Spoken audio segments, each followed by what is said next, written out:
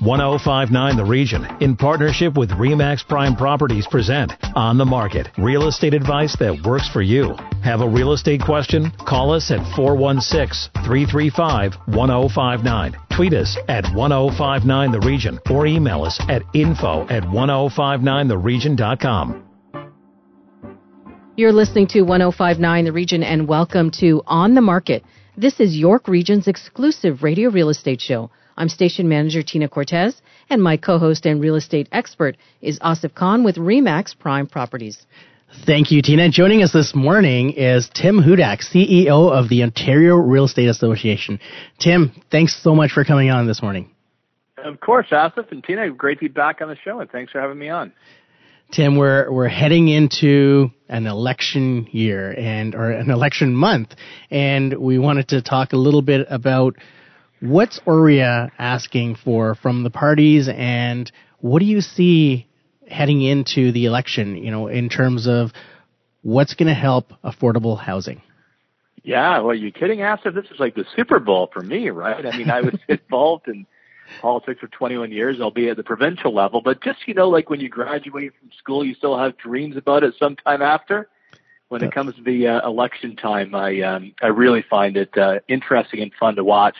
And I'm particularly excited, Asif, because of my full-time job, let alone my hobby. A full-time job as CEO of the Ontario Real Estate Association. I was getting a little upset there for a while because, the biggest issue I was hearing across the Greater Toronto Hamilton area was affordability for home ownership. And I wasn't hearing much from the political parties. In fact, I criticized all of them back in the summer in an op-ed I wrote. But now I am happy that the focus is on the big spotlight in the election campaign. All three of the major parties are putting ideas on the table. I'm really excited to see that. It really is. And over the course of this week, a lot of them have started to come out with, their platforms for home ownership affordability. And what is OREA asking them for? And, are they putting any of these pieces into play? Yeah, so the answer to the question is yes. There's a lot there, so maybe we could break it down piece by piece. And I'm really not surprised. We've been pushing, quite hard at the provincial level as well as federal to say that homeownership is in decline. And despite the fact that we've got a pretty good economy, that we've got a lot more interested buyers, particularly millennials who are getting promoted, starting families, but they're still stuck in an apartment or mom and dad's basement, and as if, relatively low mortgage rates. So why is homeownership in decline? So we've been beating the drums at Queen's Park with the Ford government. We've seen a lot of progress there around housing supply. And then nationally, we said a number of things. We said, number one, we wanted you to fix this stress test. It's just too harsh. It's one size fits all. Make longer mortgages available, especially for, first-time home buyers. We said, let's put some more federal lands and provincial into the marketplace. So the governments could put their land where their mouths are and tie that to making sure housing development on that is going to be affordable to average families. The Liberals had put on the table before the home buyer incentive program, where the government would basically give you an equity investment in your home to help you reach it. We said that's good. That's a good step, but it's too low a level for the GTHA. And we've also said, let's get the dirty money out of real estate. There's too much money laundering coming in from overseas that's snapping up real estate that could be given to law-abiding Ontarians. So basically that's what we put on the table. We're happy to see a response now the election has started. And as we're looking at, the way that 2019 has gone in the real estate landscape, we're seeing what we're calling a great rebound year. But we're comparing that to one of the lowest years for sales in the last 10, 15 years. So when you're looking at that and we're looking at this year as a rebound year, there's so much more that we can do for real estate. And we're seeing the momentum carry into the fall market from a really hot summer market. We still have a lot of buyers out there, but what are they buying? What are they going to be able to buy? And the first-time home buyer plan kicking in November, that will certainly help.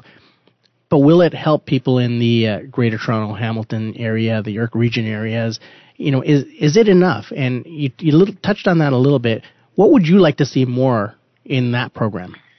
Well, look, if we think about the biggest issue that's standing in the way of young families getting their first home, or the kids come along, you want to move up home, and it's inventory. The number one issue to hit, Asif, is across all categories, whether it's rental or home ownership, is getting more homes and more choice in the marketplace. That's largely at the provincial level. The federal government can help there, as can municipalities. Number two, even if you find a place, the mortgage rules have just become too tight.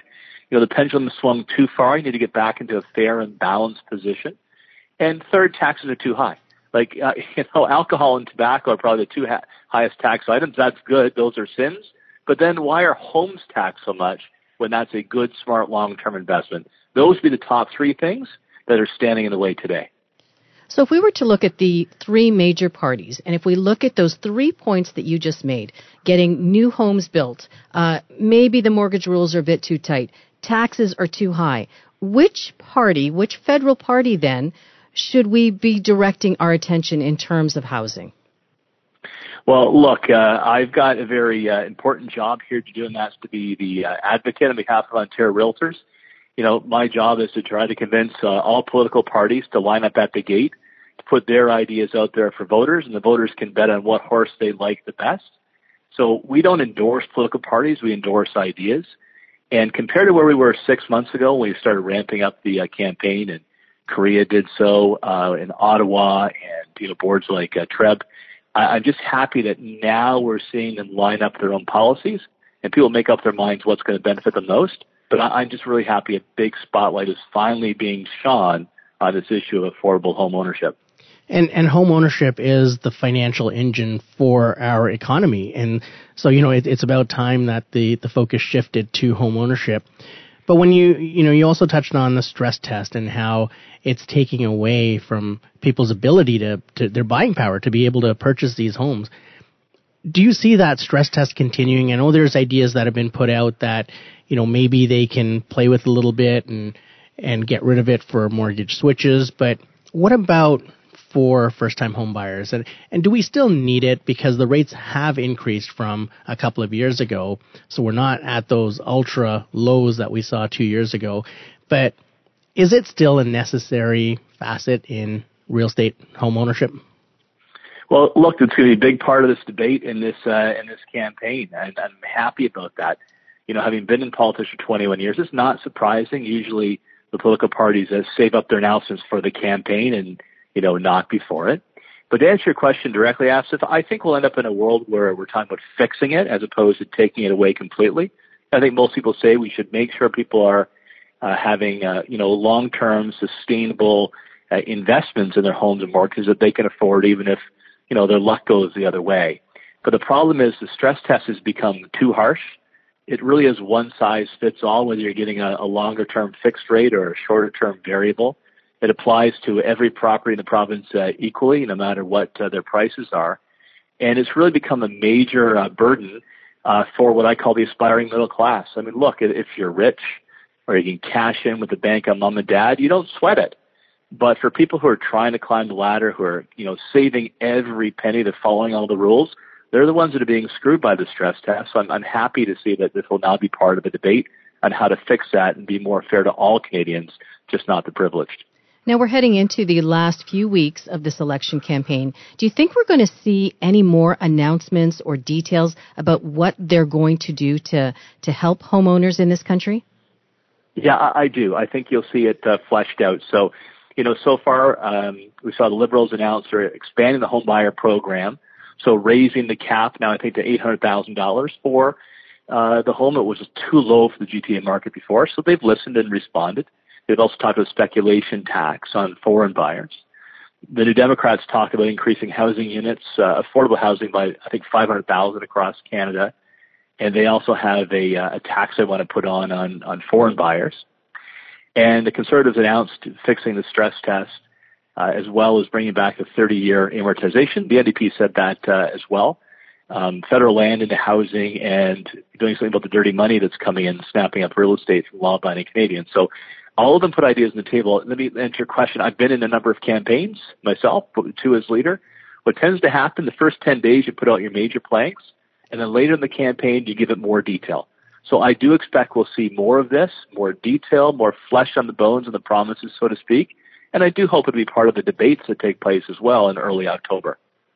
And with the foreign buyer taxes that are being proposed, I'm from York Region, we don't see a huge percentage of foreign buyers coming in, especially in the last couple of years. I mean, we will see a little bit more now because of what's happening in Hong Kong and China, but we don't see a lot of them coming in and dictating the market as we had before.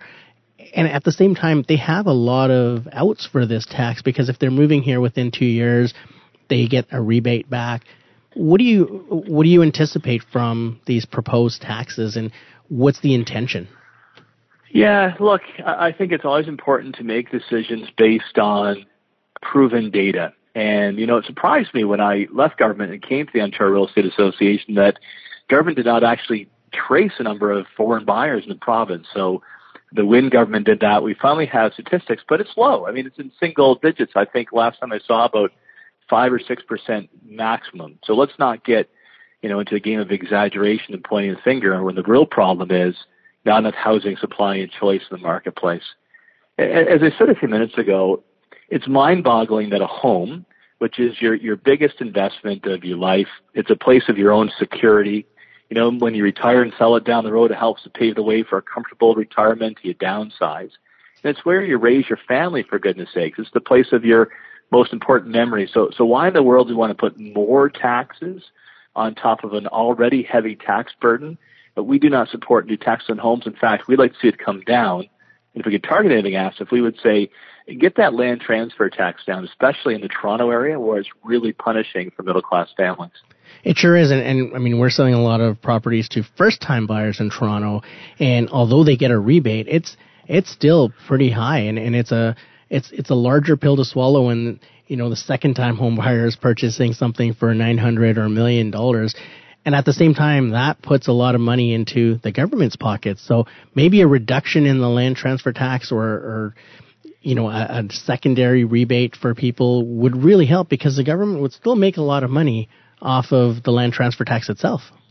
Yeah, and you're creating more dedicated citizens, right? I mean, there's been study after study that shows that homeowners tend to invest in their properties. They make good neighbors because they care about the long term. They tend to get more involved in their community. So there's a broad social benefit to that policy as well. And we live in the real world. We get it that governments are strapped, but if they were to target one area, Asif, I would agree with you, and that would be to relieve the land transfer tax for first-time home buyers and help them get into the marketplace.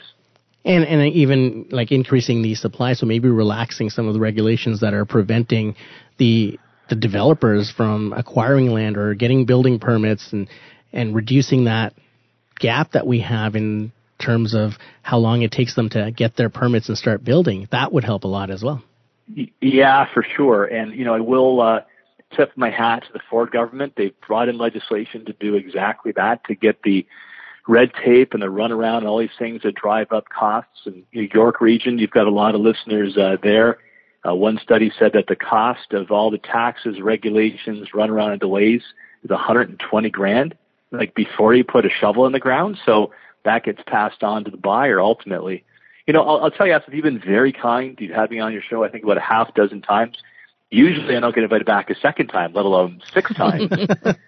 But I tell you, I'm feeling very optimistic compared to, when I was first on your show over a year ago.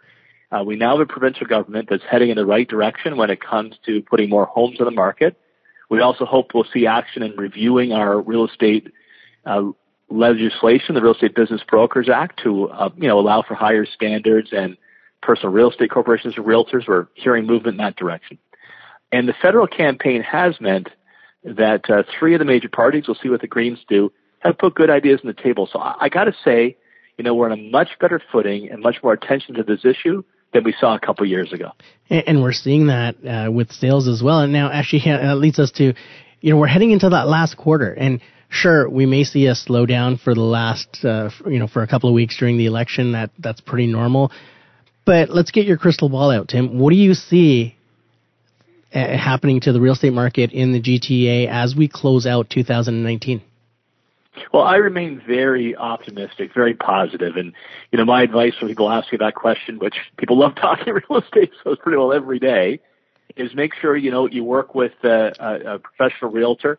They're going to know the local market, where trends are going and advise on what you can afford. That's most important. So many different neighborhoods and communities in the GTA. But if I step back big picture-wise, look, this is a proven investment, and something is clicking very nicely in the Greater Toronto Hamilton area. You've got a lot of new Canadians moving to the area. You've got millennials who are moving up the ladder in their jobs that are doing better now. A lot of other Canadians from across Canada want to live here, and mortgage rates look like they're holding, pretty steady at a low level. So all of that tells me demand is going to be strong.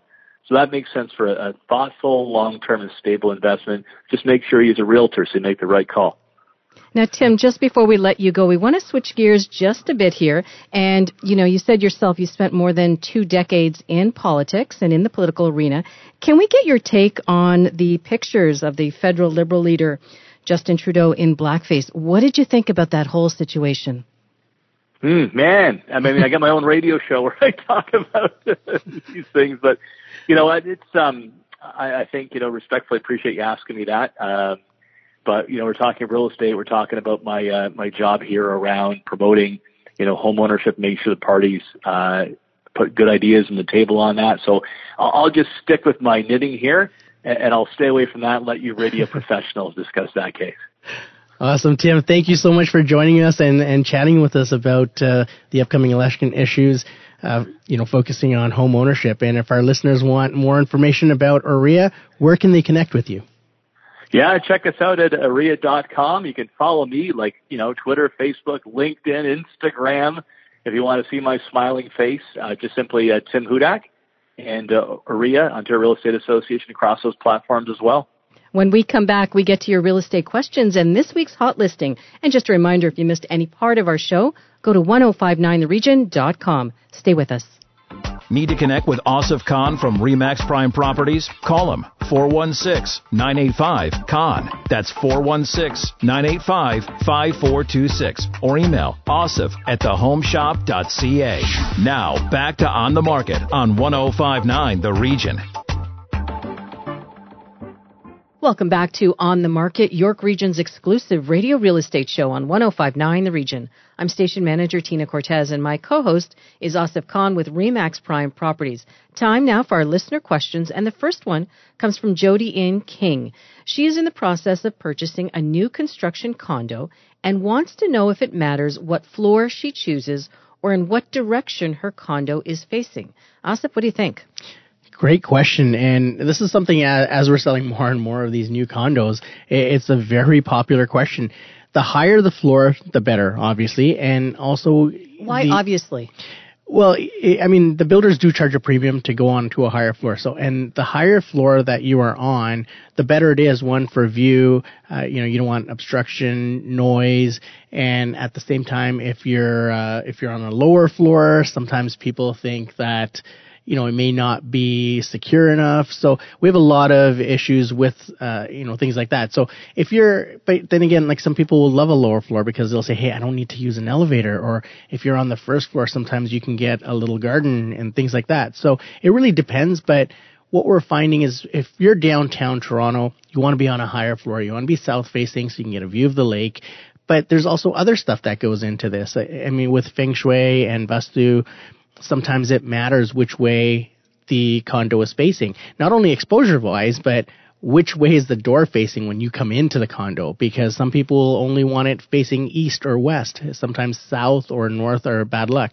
And you need to take all of these into consideration depending on the demographics of the area that you're buying in, because you want to know who's going to be purchasing your condo when and if you decide to sell. And that should go into the decision making at the beginning where you're deciding if you should be on a lower or higher floor or if you should be, south facing or north facing, east, west. You also mentioned there might be a premium for a higher floor. How much of a premium would this purchaser be looking at? It really depends on the building, but roughly you're looking at about $2,500 per floor, to go higher. And, in the bigger buildings, sometimes it's $5,000 per floor. It really depends on where your building is and what the builders are able to charge for that. And are we talking about 5th floor and above? Is it 10th floor and above? What are we looking at? Again, it depends. Like some of these buildings that are coming up are 40, 50 stories. So, when you have that, they call it the lower floors, the mid-level floors, and then the higher floors. So there's a different premium associated with each segment of that building. Okay, our next question comes from Donna in Markham. She wants to know, how does she check on the reputation of a builder before providing her deposit? And as well, if there is an issue with the construction or the developer, will her deposits be returned to her? Well, again, another great question. And Google is your best friend. So you can Google different projects or developers and talk to us. We deal with a lot of developers. We've dealt with a lot of builders, and we know who's been able to close, who's forced people to extend or have later closings. So we deal with that day in and day out. So, best thing to do is run a project by us. We'll know what the builder's track record is, and we'll be able to help you out. Asif, if our listeners want to connect with you directly, and if they have more questions, how can they do that? They can reach me at 416-985-CON. That's 416-985-5426. And just before we go, this week's hot listing over to Heather Cooper from REMAX Prime Properties. Heather? This week's hot listing is a lovely 2-bedroom, 2-bathroom condo located in a beautiful boutique building. It's located right in Richmond Hill, close to Yonge Street. It's walking distance to Mill Pond.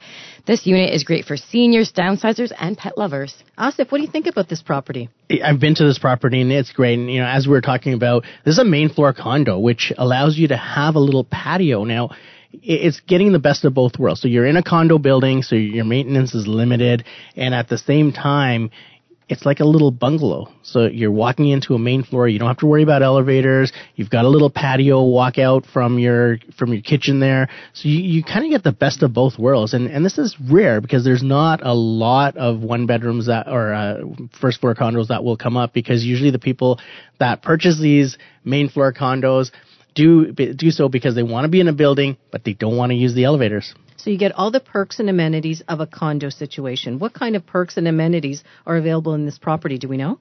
So this property is a boutique building, so it doesn't have a lot of amenities, but that's reflected on with the maintenance fees. So your maintenance fees are lower because you don't have that swimming pool to redo every 10 or 15 years. You don't have the 24-hour security that you have to pay.